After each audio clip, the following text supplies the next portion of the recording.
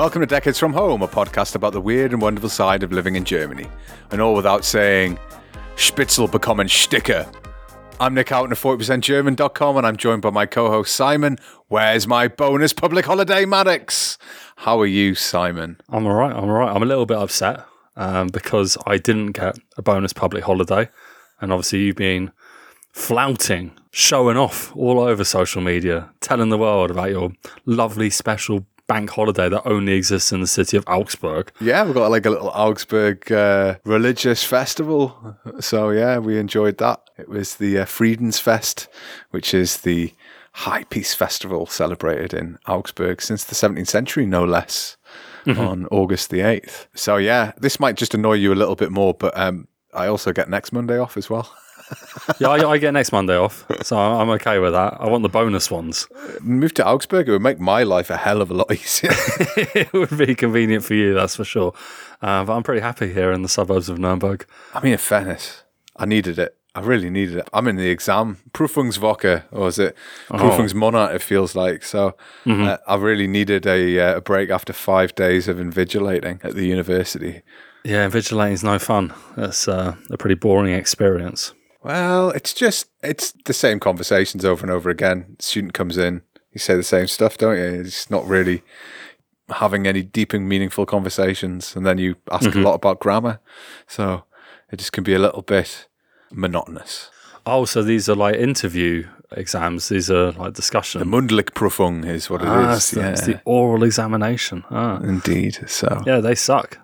They're tiring as well when you do. How many are you doing in a day? I think the max is somewhere between 12 and 15. I think we got That's through. a lot, yeah. Yeah. But the students are good, and especially if you get a good hot streak of a couple of students who are doing well, then that can definitely brighten up your day. So it's not been the worst, but equally not the best. So I needed that extra holiday, as I will need next Monday's public holiday, which I can't remember what's it for? Is it Maria Himmelfahrt? It's the Assumption of Mary, Maria Himmelfahrt. There you go. Did I ever tell you about Harm, the son of a preacher man? Anyway. You're gonna sing the song. No, but just so you know and the listener knows, as I record this podcast, it will be on loop in my head. So every time I'm talking, just remember that's what's happening. It's about defloration, isn't it? It's not really It's a little bit risque. It's about literally the son of a preacher man dating one of the preacher man's parishioners' daughters and going into the garden. Apparently that was his calling card. Anyway. It's definitely not a euphemism. All I can say is I was not that successful at that age.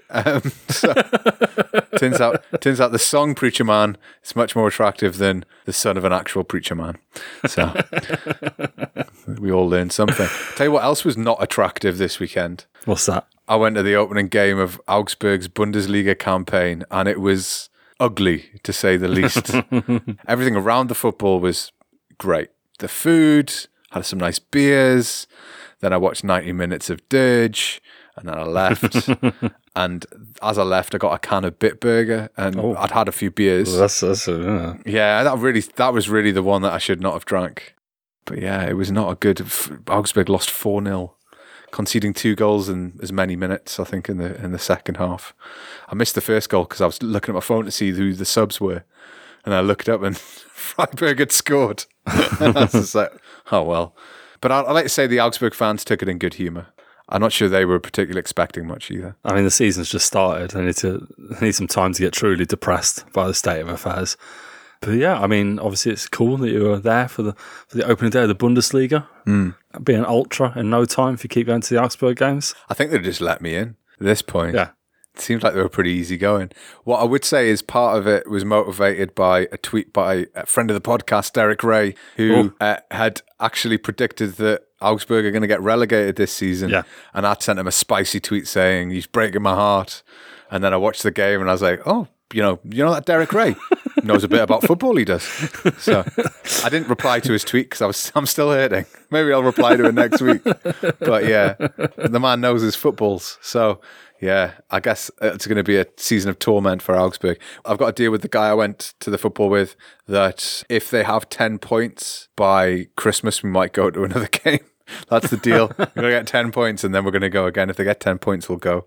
and then we'll keep going every 10 points until safety. So 10 points is relatively realistic. It's quite a modest amount. It's not that many. you get all the free weekends you can when you're a married parent of one. So any opportunity to get out of the house and drink beer.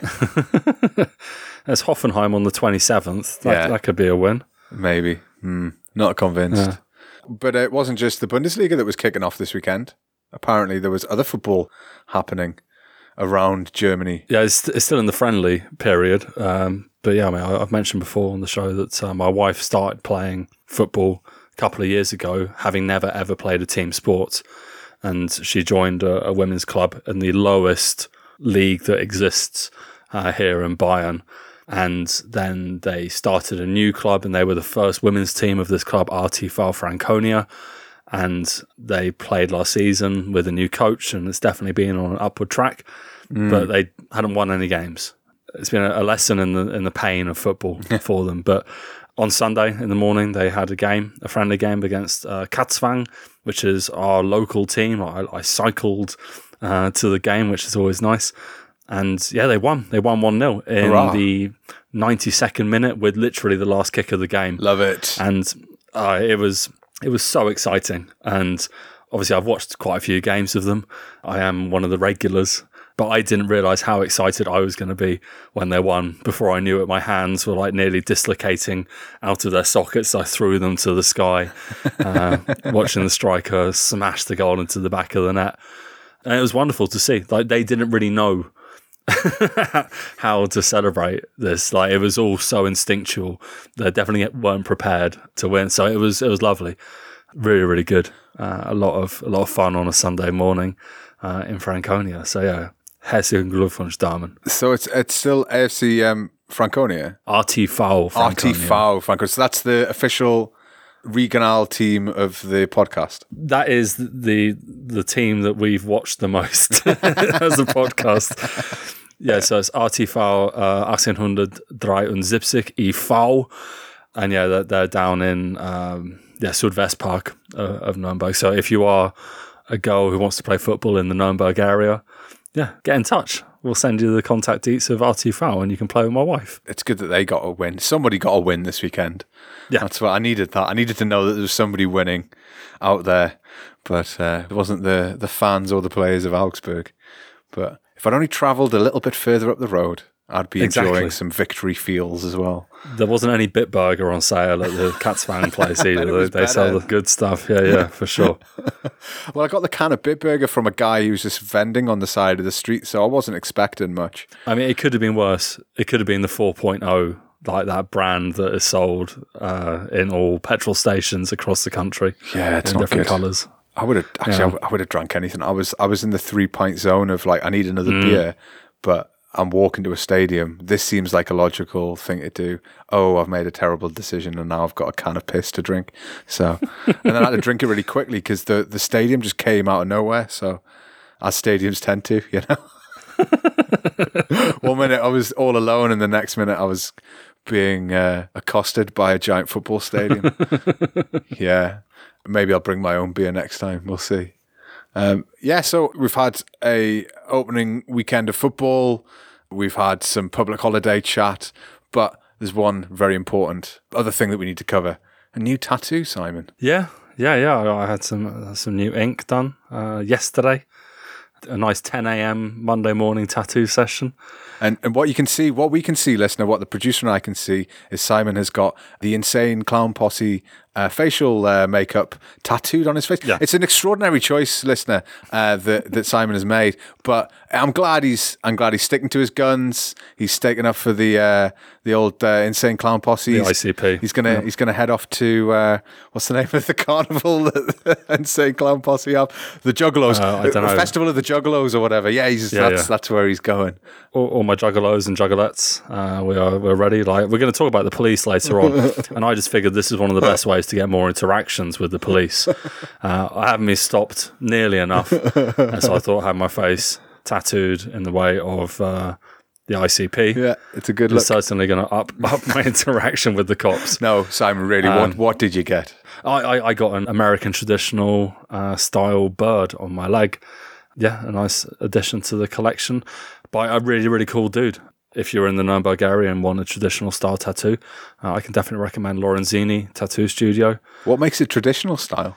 So traditional, obviously you have two types of traditional, really. You have like the British traditional, which would have started with the Merchant Navy, primarily in like the Bristol area was definitely a hotbed for it. Lots of anchors, I'm guessing. Lots of anchors, like pin-ups, but obviously the ability to tattoo and find detail at that point was pretty limited, so there wasn't a huge amount of detail.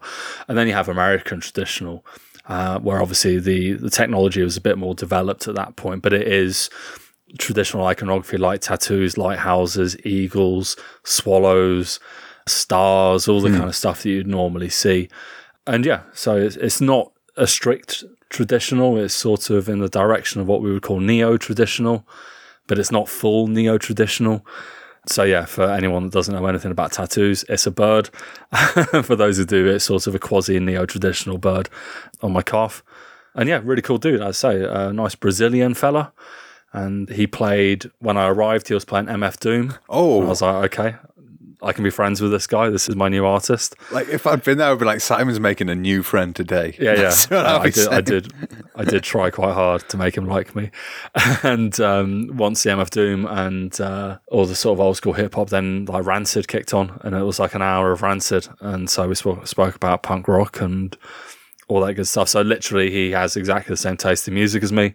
And I'm hoping that one day he'll like me enough that I can get a discount, because he's my new artist, that's for sure. Yeah, I'm not that I'm concerned or anything, but you aren't planning on maybe doing a tattoo podcast with him, eh? I wouldn't say no. If I can get a discount, if I get a discount on tattoos, I'm happy to get. I'll get one done live. You'd sell me out for a goddamn tattoo discount. You podcast whore.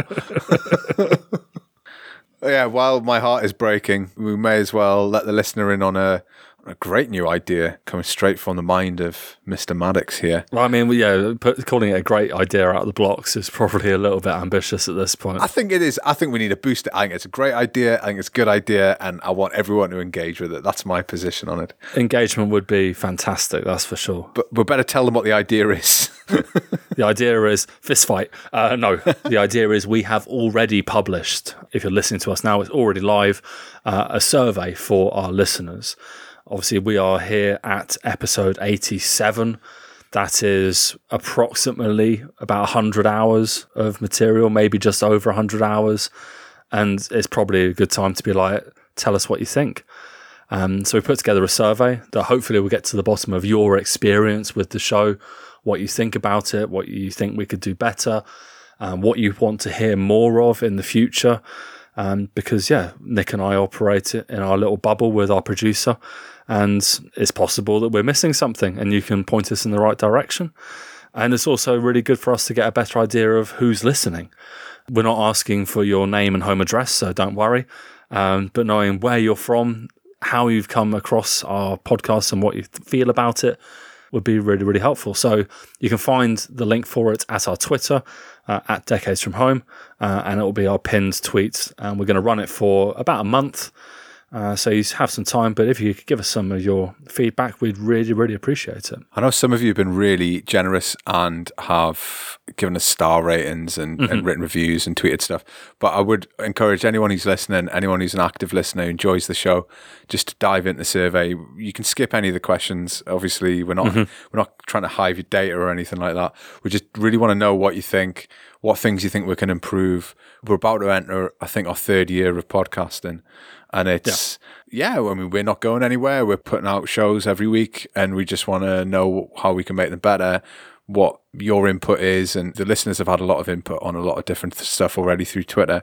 So it's just a more of a formalized concept. So yeah, give us a shout. Let us know what you think. And follow the link on the pinned tweet on the Decades From Home Twitter account. Yeah, it's all nice. Just push a couple of buttons and then we get loads of feedback. Like, you don't have to write any essays. There is even a picture round, so that's exciting. Oh yeah, there is. Enjoy the picture round. Yeah, it's an exciting bonus picture round. Ooh. There's some lovely questions in there, for sure. There's some that we definitely want some answers to. Yeah, you'll find out when you do the survey. Anyway, check it out when you get a chance. As well as it being Hohes Friedensfest, is that right? Hohes Friedensfest? I believe that's what it's called. Yeah. So it's not only is it Peace Festival in the city of Augsburg, it's also a Peace Festival in the House of Houghton, because it was also your wedding anniversary on that special day. So that's good to know. As long as you're living in the city of Augsburg, you're always going to get your anniversary off. Yeah, I mean, the 8th is the wedding day, 8th of the 8th. It's an easy date to remember, so it can't hurt that much. But it was, and it's actually our 8-year anniversary, so 888. Nice. Wow. Yeah, only a couple of more years, and then we're going to have a redux wedding party. But is that the plan? 10-year renew the vows? So. No, not renew the vows. Just have a massive piss up, invite all the people we like, and just it's an excuse to get everybody we like in one place, and the producer, of course. And I mean, you also get to see who's faded out in the last 10 years. Yeah, exactly. Who's gained a bit too much weight? Who's got really ugly kids? That sort of stuff. It's important. Is that a special round of one of these German wedding games? Like, vote for the ugliest child at the party. Just scar some poor child. I've bollocksed up my anniversary last year because foolishly ignored all my wife's suggestions for a birthday and just bought her flowers on a birthday, and she rightly reacted with a like, what the hell is this shit? And then inadvertently didn't buy her anything for our anniversary, so I did have some making up to do. In fairness, she didn't buy me anything for my anniversary, but apparently it doesn't work like that, and I've been re-educated, shall we say, on that front. This is something that I've had a problem with before, with buying flowers in shops, and I tweeted that out yesterday, and some people were like, "Oh, I didn't know it was so hard to buy flowers in Bavaria," and it's not like it's so hard to find shops. First and foremost, it's hard to find like one that's open on normal hours, because sometimes Mondays and Wednesdays are days where just certain services aren't provided. Sometimes it's hairdressers, sometimes it's flower shops. The other thing is something you've talked about before, that where you have a shop inside like an apartment complex, or the shop. So when you look at it on Google, it looks like you're just looking at someone's house or someone's apartment, and you can't see a shop. And so you're like, is that like a mail order thing, or is it actually a shop? I'm going to turn up there and there's going to be nothing. So it kind of puts you off a little bit. But also because Google isn't updated by a lot of these places, so they have like open at 8 and they're actually closed or something like that. So you can't get the honest information. So I did a couple of failed attempts to purchase flowers. One shop I went into and there was no real flowers. And I was like, is this like a shop, or is it where I get murdered? And I was looking around and the woman was like, these are all the flowers we've got. I'm going on holiday tomorrow. Oh, okay. I was like, why did you open on Monday? Why didn't you just stay closed? It's crazy what you're doing, but fair enough. And like 2 people in the shop heard me ask this, and everyone just went, oh, okay. And everyone left the shop. Like no one but like 3 people, including me, just left and shrugging. I did find an amazing flower shop. It's got its own sort of garden centre attached to it where they grow the flowers, and it's all grown on site, and they're all really lovely. And I got some nice Sonnenblumen, brought them back for my wife, and she was very pleased because she didn't think I was going to buy her flowers. That's good. Well, it's good that you bought them. It's not good that she thought you weren't going to buy her flowers. Weirdly, this setup has taken 12 months. I forgot last year, so she just expected nothing, and then I get all those brownie points this year. So actually, it was a plan of mine that I didn't know I was putting into effect until the moment I handed over the flowers and realised what the reaction was. So if you do no flowers next year, then you have a new low, and then for the 10-year, you can really hit the highest of highs. I'm going to give her some flowers, but as I hand them over, I'm just going to set them on fire. And it'd be so shocking that when I don't do it next year, she'll be like, oh, I'm really glad you didn't set my flowers on fire. I think if you make a speech like, my heart burns for you, I think you can make it work. My heart burns for you. Everyone likes magic, and I think that's bordering on it. But I think it's really interesting you mentioned that, this is definitely an industry where like websites just do not exist for this whole area of shops, and Google listings are not to be trusted whatsoever.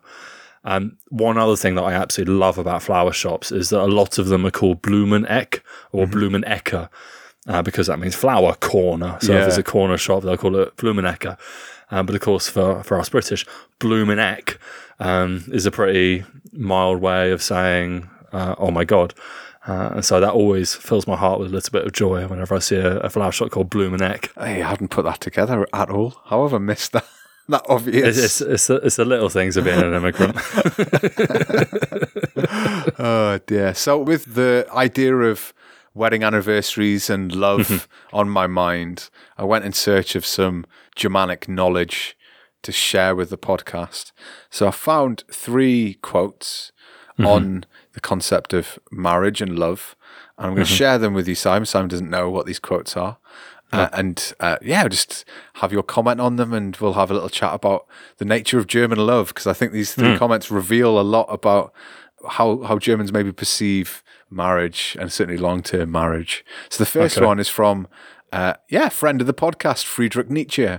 So big friend of the show, loves us. Simon's favorite philosopher, and he comes in with a beautiful quote, and that quote is, "Eine gute Ehe beruht auf dem Talent zur Freundschaft," which means a good marriage is based on the talent for friendship, which I think, I'd say that, although not permanently, because you can't always be friends with your partner, because, there's always something that's fucking going wrong. So maybe it's more about not the talent for friendship, it's the talent for remaining friends even when your husband's accidentally setting the garden on fire. That'd be my thought.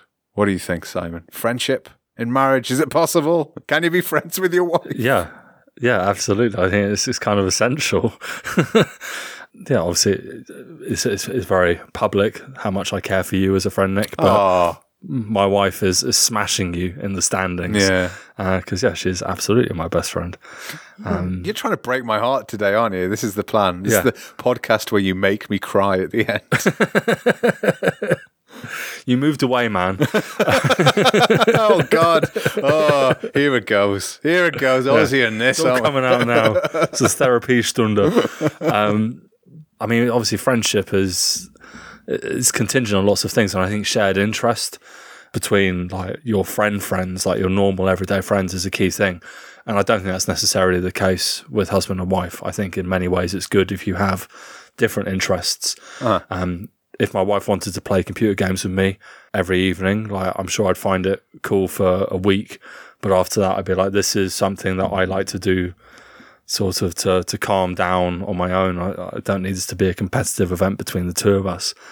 But I think the idea of friendship as well is, I think this is going to, I can't even believe I'm saying this out loud. Laughter is a really important thing. No? Oh. And my wife makes me laugh every single day. She is an absolute joker and a ray of sunshine. So I think laughter and friendship, I think is a key thing. But you know me, I love Nietzsche, and I'm not going to disagree with the man. He's onto something. I mean, my wife laughs at me a lot. So, I mean, that's the same, right? That counts. That definitely counts. Yeah. Pointing in my face and going, ha, ha! Yeah. That's how we have our stable marriage. Okay. Next quote is from a rather sensitive poet and novelist, Rainer Maria Rilke. And he comes in with quite an obscure quote. And we'll see again what Simon makes of this. Lieben ist Leuchten mit unseres schöpflichen Öle, which translates as, loving is shining with inexhaustible oils. That doesn't sound at all creepy when it translates it into English. I read that and I was like, well, if I don't put that in the podcast, I'm wasting my time, right? Like, that's some pretty weird... The Wikipedia page said he was described as mystical, and I was like, no fucking kidding, right? like, come on. Well, I guess what he's saying is the idea that love is inexhaustible and is some kind of fuel that if we could only work out how to harness that fuel, we would be able to solve all of our climate problems. I mean, I think that's a very nice interpretation. My inclination is that he's talking about like our oils as some sort of like fluids and lubrication. No. It's a bit more nasty. Well, he is a sexy early 20th century poet, so he had a lot of torrid affairs. So, I mean, he could well be. It wouldn't surprise me. Talking about sex sweat, isn't he? Yeah. Should we move on? Yeah. Okay. Last, and thankfully not as creepy and weird as the previous quote, but not least, Ludwig Börner, who gave us this little gem. Liebe ist die gemeinsame Freude an der wechselseitigen Unvollkommenheit, which translates as, love is the shared joy of mutual imperfection. So I think that's basically the motto of my marriage is my wife pointing out our mutual imperfections. More mine, certainly. My mutual imperfections. No. Like, honestly, I think this is the basis of any good marriage, is being able to some extent, ignore the dumb shit that your partner does, or the annoying shit that your partner does, which maybe is less lyrical and nice. But I think it's a truism that you really get to know someone through a marriage. You see them so much that you do have to maybe forget about the sort of snidey tone they get in your voice when you don't do the washing up properly, or the stupid, idiotic stuff you do when I do anything. I'm basically talking about my marriage, but doing it in an entirely impossibly unrealistic metaphorical way. Do you agree, right? You've got to sort of ignore the stupid shit. I don't know, like nothing's springing to mind of stuff that I would deliberately. If something becomes an issue, I kind of feel like it has to be. I don't want to like criticize it, but yeah, like make it open. I think is key.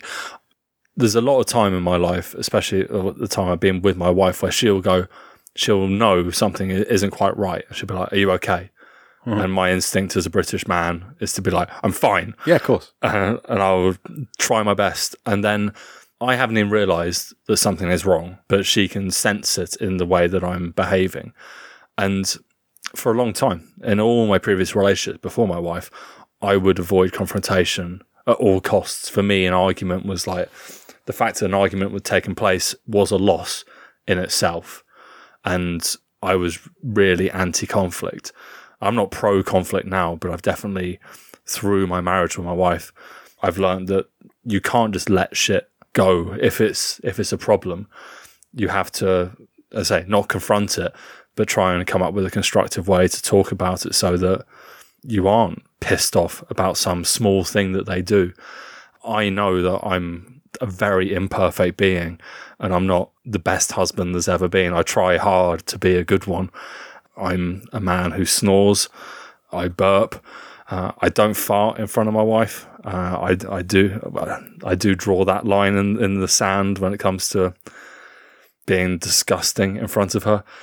If I do something that annoys her, I don't want her to hide it from me. I want her to be like, this is annoying me, and can we come up with a way where it doesn't annoy me as much as it does now? The one thing that she does that doesn't upset me, but it annoys me sometimes. It doesn't annoy me. It just gets to me. She'll come home from work and she's been in an office environment and she's like been talking to people all day. And she comes and talks to me like I'm on the other side of the room when I'm like a meter away. Like she's got quite a booming voice when she's like projecting. We've now got to the point where I can just like touch her and then she knows that it's like, you're not shouting at me, but it's really fucking loud and I'm right here. And yeah, I've got sensitive ears apparently.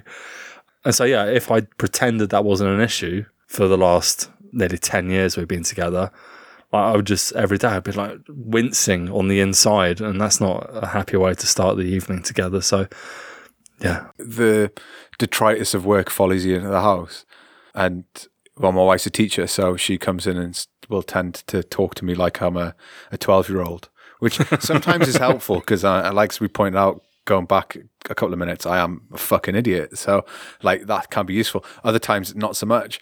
But what I think I've found and what I've sort of come to realize is, certainly since we've had the baby, is those little things that would annoy you, you just have no time or energy to address. I've been permanently tired for the last 2 years, essentially lack of sleep. You have to be really wary. It's something that took me a really long time to get to grips with, is that any argument you have, no matter how stupid and asinine and small it might be, can, due to sleep deprivation, turn into an almighty 4-day row because you're just tired. You're just tired and you're reacting the wrong way. You're not thinking straight. And so anything like from how you stack, we've had rows that have lasted at least 4 days that would do initially with me complaining about the way she puts plates into the dishwasher. And like, do I care about how she does that? Not really. It's a big part of my life. Not really.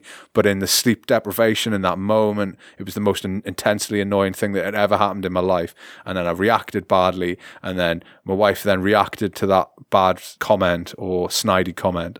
And then it just tumbles into something else and then into something else. And also something that you realize as well is when you don't want to argue I don't want to argue in front of the baby, right? I don't want to argue in front of the kid. And she doesn't like it either. If we raise our voices, she starts raising her voice to get the attention. So you got to be really careful about that. But it means that you don't really address things. So something that was really annoying 6 weeks ago, then like you never have time to talk about it. Because eventually, like, when the baby goes to bed, you're too tired to go, right, let's have an argument now. Yeah. And so then it happens again and again and again, and then you sort of hit it and it becomes a problem. So I think in those moments, this is what I'm thinking about. It's like, you just got to let it slide, ultimately.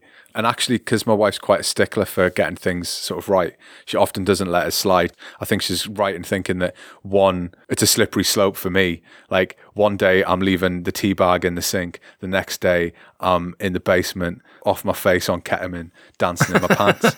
So I understand the wariness. There is an animal inside me that at any moment could be unleashed. I mean, that is an established journey, tea bags to ketamine in, like, it's 10 days, I think. It's a route that I've taken many, 10 days, come on, 3.5, with a little willpower, maybe 4. But no, I think she's like a stickler for keeping things at a certain standard. And so maybe she's a bit more picky than I am. But at the same time, I don't really see that as necessarily a negative, because a lot of the time it's stuff like, tidy this up. Like, and I'm like, yeah, you're right. It should be tidied up. So it'll be like small things. But yeah, sometimes you just have to let it slide. I mean, it's very cliche to say, like, the marriages are work, and you do have to put the work in to make them function in the way you want them to. Don't pay fucking minimum wage, do they? There are skills that you have to learn, and it is based on, a lot of those are based on the person you've chosen to spend your life with. And yeah, that can, of course, have its challenges. And of course, one of the other additional things we have in both of our marriages is that we've married women from different cultures as well. And that adds a whole dimension, because, of course, we are different people from different backgrounds, and it's not always clear what those sort of buttons are that you're pressing, because our backgrounds, our cultures, our histories are so different. So you got to learn about that kind of stuff as well. So that's, I think, where it comes back to the idea of friendship that Nietzsche mentioned in the first quote.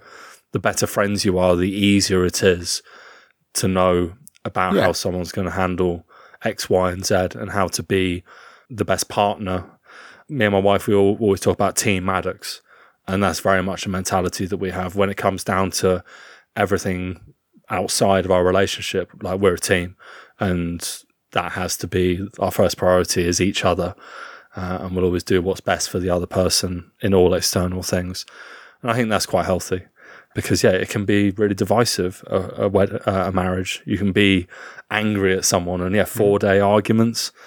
Like, you're not always going to be on the same team in that kind of environment. So, getting back to being friends, I think, is a really good way to make that stuff work. Always better when you're friends. It is, yeah. So at the top of the show, Nick hit us with our All Without Saying quote, our staple of the podcast. If you don't like it, give us feedback in our survey. And this week it was Spitzel bekommen Sticker. And those keen translators in the audience will know that means snitches get stitches. And that takes us to what's been a really interesting week on Twitter. I've followed for a while, Polizei Mittelfranken, my local police constabulary, because I think it's always good to know what the cops are up to and need to keep an eye on them. This week has obviously been a departmental push for social media engagement.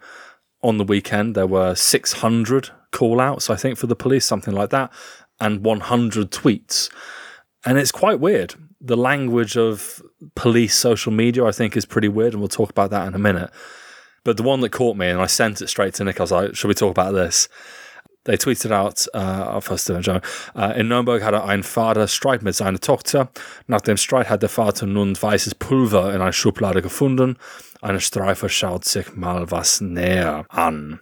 In English, in Nürnberg, a father and a daughter had a fight. After the fight, the father found a white powder in the drawer.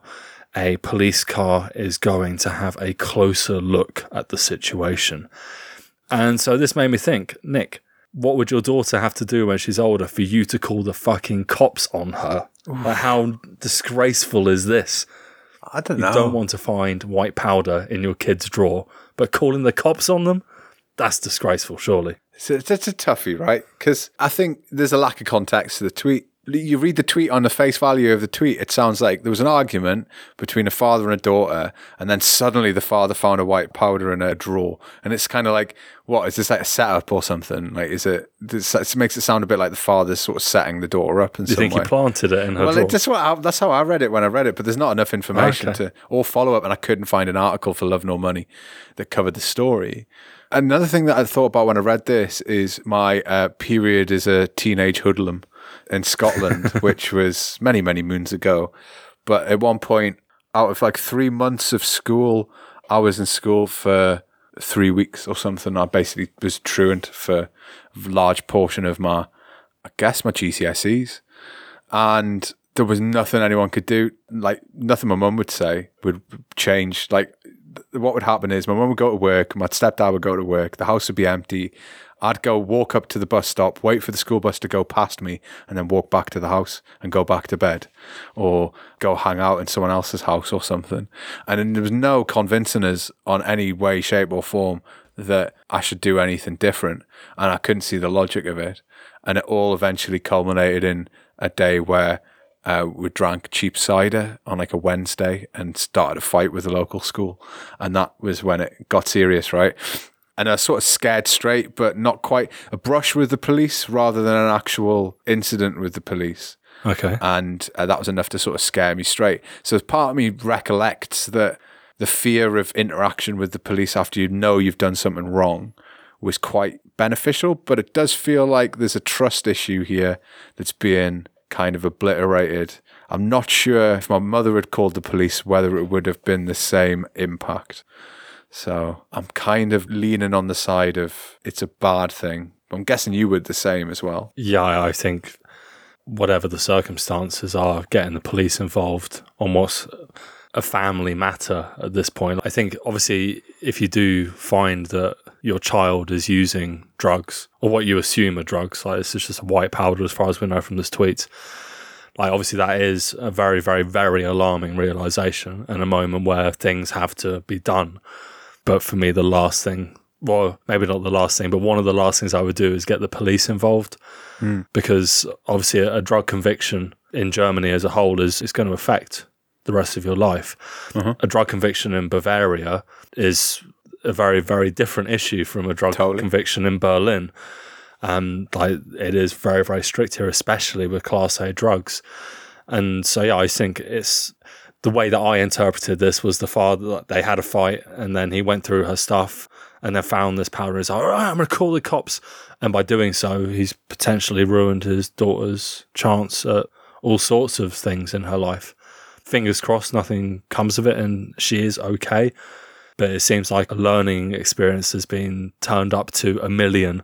And instead he's done irrevocable damage to the relationship that they're going to have. Like, how could you get over having I don't think you could. A parent call the cops on you? Once you call the police, once the police get involved, it's out of your control.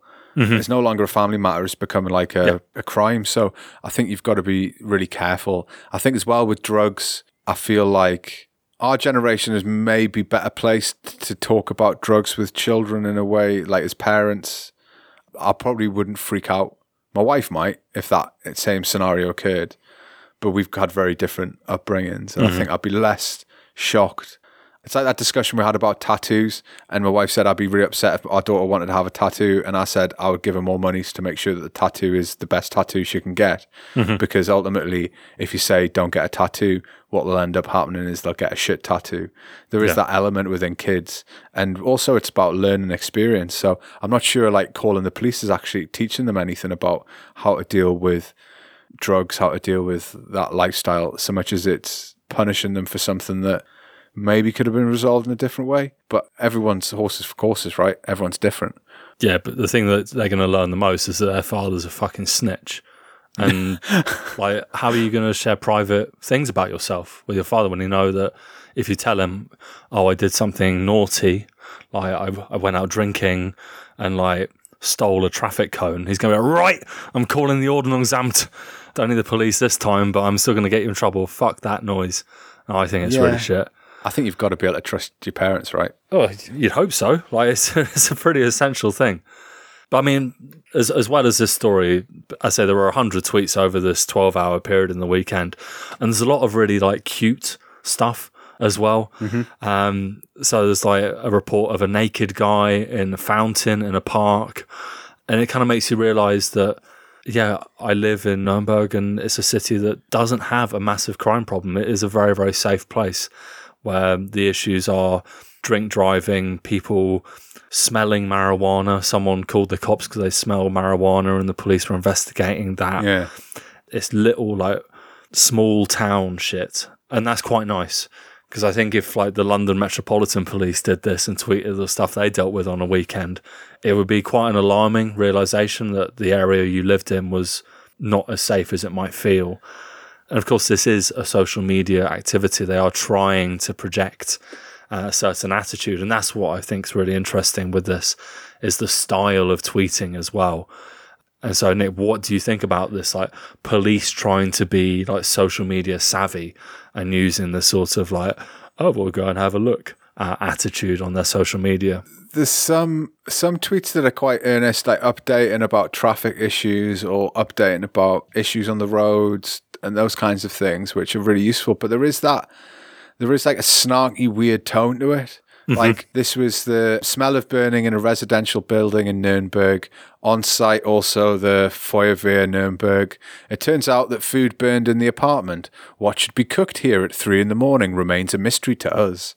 And it's just like, we don't need the comment bit. And understand social media is tricky. I think a lot of social media account managers think that like having a humorous bit is somehow showing personality, makes a connection with your followers, blah, blah, blah. But it's a fucking Mittelfranken Polizei account. People aren't looking for like hot takes. They're looking for information from the police. And I think they need to really maybe think about, like, do they need to be posting their comments? Because there's loads of stuff like that. Like, there's loads of little cheeky asides that are like, ha, ooh, yeah, ooh, someone's done this, ha, ooh, what were they thinking? Ha. I looked at two other accounts. I looked at Polizei München and Polizei Berlin. And Polizei Berlin probably has the best example where it's just like, here's a case that happened. Here's an incident that happened, and it gives you a sense of what the stuff they're dealing with, plus like updates about what's happening. They're also have an international account, which is all in English. That's quite a good feature as well. And I think considering Mittelfranken has some of the largest industrial concerns in the world based in those areas, they might want to consider doing something similar. But who am I to tell the German police to have an English Twitter account? But the Berlin one just has like case by case. They have like a photograph of the report, so it has extra information in it along with the tweet. The München one, however, I think it's having some kind of crisis, because the München one just seems to be advert after advert for their media website where they post all their sort of news. And it's like every tweet is basically that interspersed with occasional police work. And it just seems a little bit odd. So there isn't like a unified theory of how to do this. But I do think I'm not really going to the Polizei Twitter account for spicy hot takes. I'm kind of going to know what's happening. And that information takes precedent over some media managers' kind of snark. Like, this style works well for our show because there are things for us to talk about, because it's a sideways look at legal issues. And that's very much our lane. But as you say, this should be an informative thing, ideally. And the lack of unity and direction and style, you want to take this stuff seriously. And when you get like snarky comments, it's like, well, okay, then I'm going to be snarky about this situation and start screaming like ACAB. See how that goes down with their Twitter. I don't imagine very well, mate. No. If you ask everyone in Germany, like, which police force is like the nastiest or like the most aggressive, the general response is the Bavarian. They do have a bit of a reputation for being more heavy-handed than others, especially when it comes to like their riot squad. Is very, very famous in Germany for being more aggressive than necessary. And so I kind of feel that this Twitter is like, oh no, the Munich, the Bayern police, we're just like you guys. Yeah. Like it's trying to be cute. And yeah, I don't need my police to be cute. I need them to do their job and leave innocent people alone. It's important for transparency that the police do this kind of stuff. But you made a point before about the case numbers not matching the amount of tweets, or the cases that they were receiving per day didn't match the amount of tweets. I mean, what was that statistic you were saying before the show? In 12 hours, there were 600 call-outs for the police in Mittelfranken, and there were 100 tweets off those 600.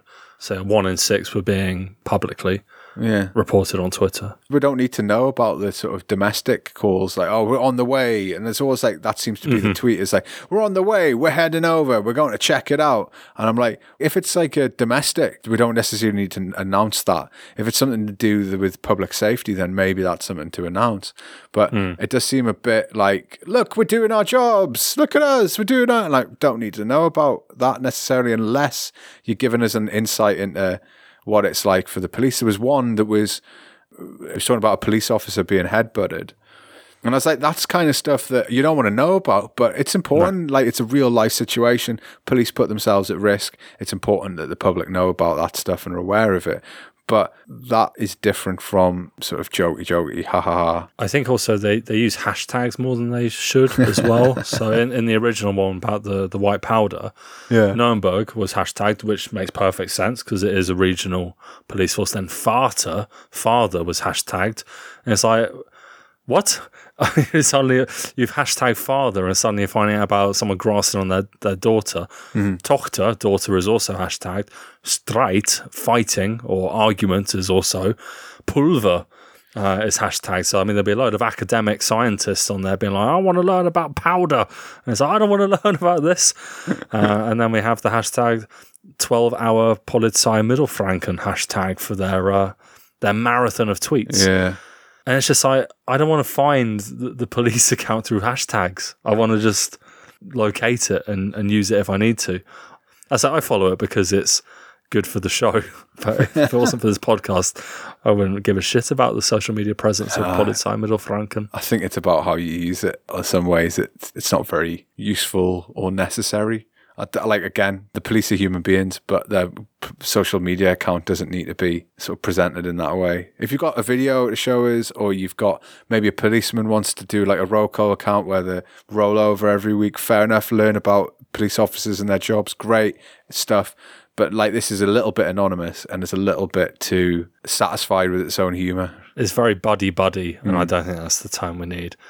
But we have to remember the police don't have, as Nick said, they're human and they don't have an easy job. And that actually takes us to our next little mini section here, because I think we found the hardest crime to solve in German history. And this happened at Wacken. And Wacken is, of course, a very large heavy metal music festival that's very popular with their metal kids with their long hair and tattoos. And a tank, a Panzer, was damaged at Wacken with a Löschanlage, which I think is a fire extinguisher. Yeah. They have Feuerlöscher, which is the red tank, so I don't know if Löschanlage is like a hose or something. But anyway, an unbekannter, an unknown individual, fired at the tank with the Löschanlage, the fire extinguisher, and damaged the tank. So I think we already know that German tanks aren't up to much if they're being damaged by fire extinguishers. But what makes this amazing and very, very hard to to solve is that there is a description of the offender, which is 1.85 meters tall, European looking, black Wacken t-shirt, shorts, sunglasses, and a Motorhead cap, which I think describes a good 60% of those in attendance at the Wacken Festival. Yeah, it wasn't the greatest description. There was a tongue-in-cheek thing in Taz talking about this, saying like, police are now looking for the perpetrator, and they were able to describe a member of the group that were involved in this incident to the Bundeswehr.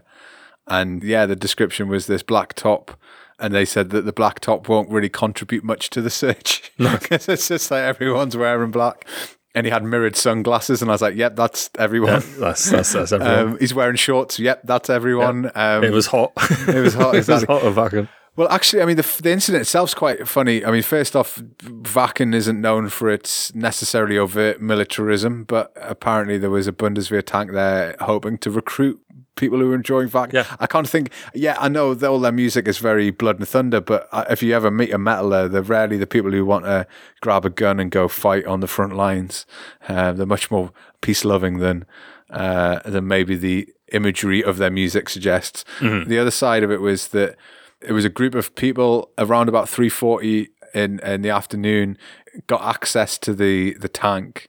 And you asked about the extinguisher system. It's not a normal extinguisher system as you can imagine inside a tank. It's quite a bit more advanced than that, and it's like a halon extinguishing system, which is like loads of different canisters connected together. So it fills the inside of the tank with foams to extinguish any fire inside the turret, inside the body of the tank. So when that goes off, it just damages everything because it's just water damage straight away.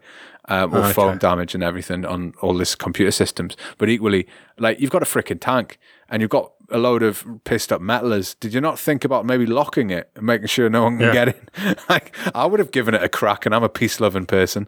I'd be like, oh, come on, let's see if we can get in that tank. So 15,000 euros worth of damage, apparently, all in all. And this person who perpetrated the crime will forever be at large. I don't ever see a chance of them ever being caught. So I don't know. We'll put it out to our listeners. If you've seen someone's 185 tall, white or European looking, black Wacken t-shirt and Motorhead cap, call the police. Yeah, there's 15 grand in it. Yeah, let Polizei Mittelfranken know they can write a snarky tweet about it. We're on our way to calm down the situation, lads. So over the weekend, I was reminded, as was Simon, he was reminded of something that one of these little known facts about the country we've decided to call home. And it comes from historian, author Katja Hoyer, who wrote a tweet about Das Grüne Band in Germany. And this is the Green Belt in Germany. The tweet read, "From Death Strip to Safe Haven, Das Grüne Band, Germany's Green Belt. During the Cold War, the 870-mile border network between East and West Germany was inaccessible, so around 1,200 endangered species moved in. Most of it is now a protected nature reserve." So what Katja's pointing to is this green belt that runs the length and breadth of Germany, essentially covering what was the no man's land between West and East Germany during the Cold War. And it's this, thin strip of green nature reserve that has come about since the wall came down on the initiative of groups like the Bund Naturschutz, the various Bund Naturschutzes, in this case Bayern, but all across the country, because it spans many different states. And so you have this thin strip of preserved land that not only preserves this natural wonder, but also it's like a weird memorial to the to the dividing line between the DDR and West Germany. Did you know a lot about this before we started looking into it? No, this was new. I mean, when I saw it, it made sense, of course, that the East-West divide had to exist all the way along those borders. So, it sort of goes in between Schleswig-Holstein and Mecklenburg-Vorpommern in the north, and Niedersachsen and Sachsen-Anhalt, Thüringen and Hessen, all the way down to a small piece of Sachsen in the corner there, and also Bayern. Yeah. And so, as Nick said, it does cover a huge section of the country. And it's kind of wonderful to find out that this has become like a haven for all these animal species that are protected and need somewhere safe to avoid being bulldozed into oblivion or losing their habitat. There's also a cycle path. Yeah. That you can cycle the Grüne Bänder, and I think that's also pretty cool. It's beautiful. The Green Belt itself is around 1,400 kilometers long, and it covers an area of 177 square kilometers. Yeah, massive. And apparently 146 different biotope types can be identified there, which is quite a wild collection, as you can imagine. Almost 2/3 of the area of this green belt is on what they call the Rote Liste of endangered biotopes. So we've got a lot of endangered species being protected there. The whole thing crosses 17 natural areas and connects various habitats across 9 federal states that are not necessarily connected. So you get quite a diverse range of environments from north to south, as you'd imagine. There's 5,000 animals and plant species in this green belt, and more than 1,200 of them are on this endangered list, this Roten list, tut mir leid. So, yeah, it's a real important piece of German conservation. And I really like that aspect of it's turned something highly negative into something really positive. It's something very German about that, right? Yeah, it's definitely a beautiful result of what was, literally the most divisive thing in the nation. And now it's a real haven that will stay protected forever. And that's absolutely fantastic. And Germany is a very green country, both politically and in terms of environmental protection and animal protection. And so we have some interesting facts about species protection. So in Germany there are about 48,000 animal species. That is, of course, a huge amount. 10,300 plant species, 14,400 mushroom varieties. There's a lot to protect within these regions, and 35% of native animal species and 26% of plant species are endangered. So that's a pretty alarming fact that a third of native animal species are in danger. And of course, the main reason for this is agriculture. Vast swathes of Germany are devoted to agriculture, about 50% of the country. And so having places like the Grünes Band, which will never be used for agriculture, mean that there is somewhere where plants and insects and animals will never come under threat of having their territories taken from them for the use of agriculture. So Germany is very, very committed to greater and greater species protection. So now there are about just over 8,000 conservation areas within Germany, covering over 2.6 million hectares. And that means about 6.3% of Germany total landmass is protected, which isn't that much, really. 6% to be protected. I think there's room for more there, don't you think? Yeah, so, 35% of the native animal species being endangered seems a bit wild, right? It's like, you wouldn't have thought of that. But then when you look at the kinds of things that are endangered, you begin to understand, like, the real situation. It isn't the pandas, put it that way, right? It isn't the wolves. No. It's insect life and bird life and things that are actually quite important that maybe go unnoticed. So it's those kinds of things that are quite important. Well, of course, there's a global crisis when it comes to insect population at the moment, and the report from last year showed that insect life had decreased by 77% in Germany in the past 30 years.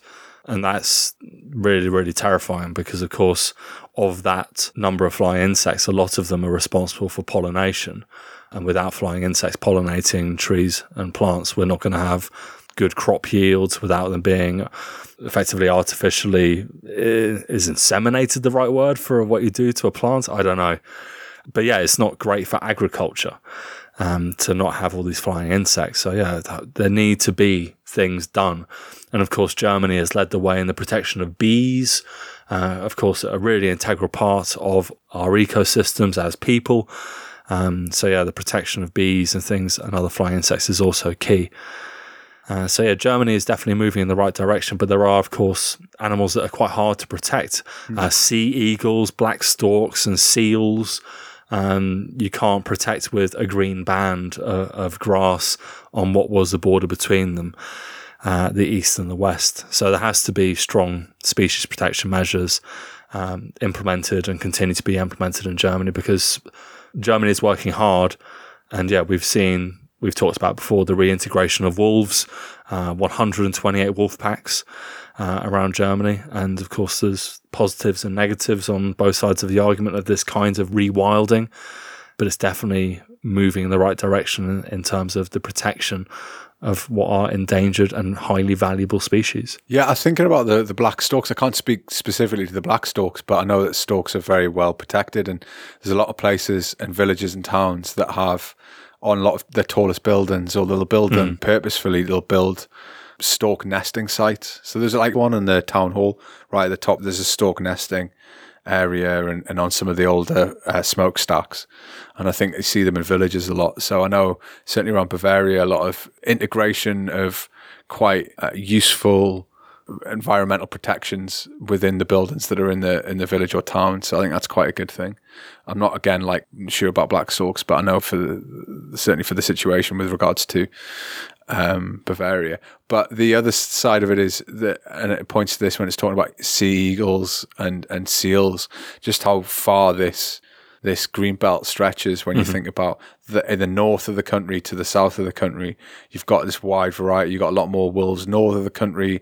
Although I was speaking to a student last week who was talking about having to keep all the pets inside because there's a wolf in the woods of their village, and she lives 2 villages away. Okay, so yeah. A little bit concerning, but I'm not wearing my red hood anywhere, so I should be fine. I think it's good that they're committed to it. I think it's a really interesting way of protecting not only the environment, but also a little bit of German history in a really positive way. So, yeah, I'm just thinking it would make a really good walk, right? It would be a beautiful experience, I think, yeah. The balance of history and nature. East meets west. I think it's fascinating, absolutely. I'll get my Adeletten then. Yeah, you need your Adeletten and be prepared to spend €100 on a hostel and you'll be fine. Well, I'm not sure I'll go that far. I might have to go home after a few minutes. Okay. Hello zusammen. Servusla. That brings us to the end of the show. We're off to go boo to the police and parents who grass on their kids. Boo, boo, I tell ya. If you're enjoying the podcast, why not give us a rating on iTunes? It only takes a minute and can really help us out. Chuck some stars at us on Spotify. And if you feel inclined, feel free to retweet us, share a link, or post with the hashtag Decades from Home or lowercase on Twitter or Instagram. You can also support the podcast by going to ko-fi.com/Decades from Home and contributing to keep this boat afloat. As ever, if you have any questions, feedback, or maybe an article or topic you'd like us to cover, you can tweet Simon on @DecadesFromHome, and you can tweet me at 40%German. You can also get us on 40%German@gmail.com. If you have time, take a look at 40%German.com. Weekly articles are up every Saturday. All that's left to say is thanks, and bis zum nächsten Mal. Tschüss! Tschüssikowski, ne?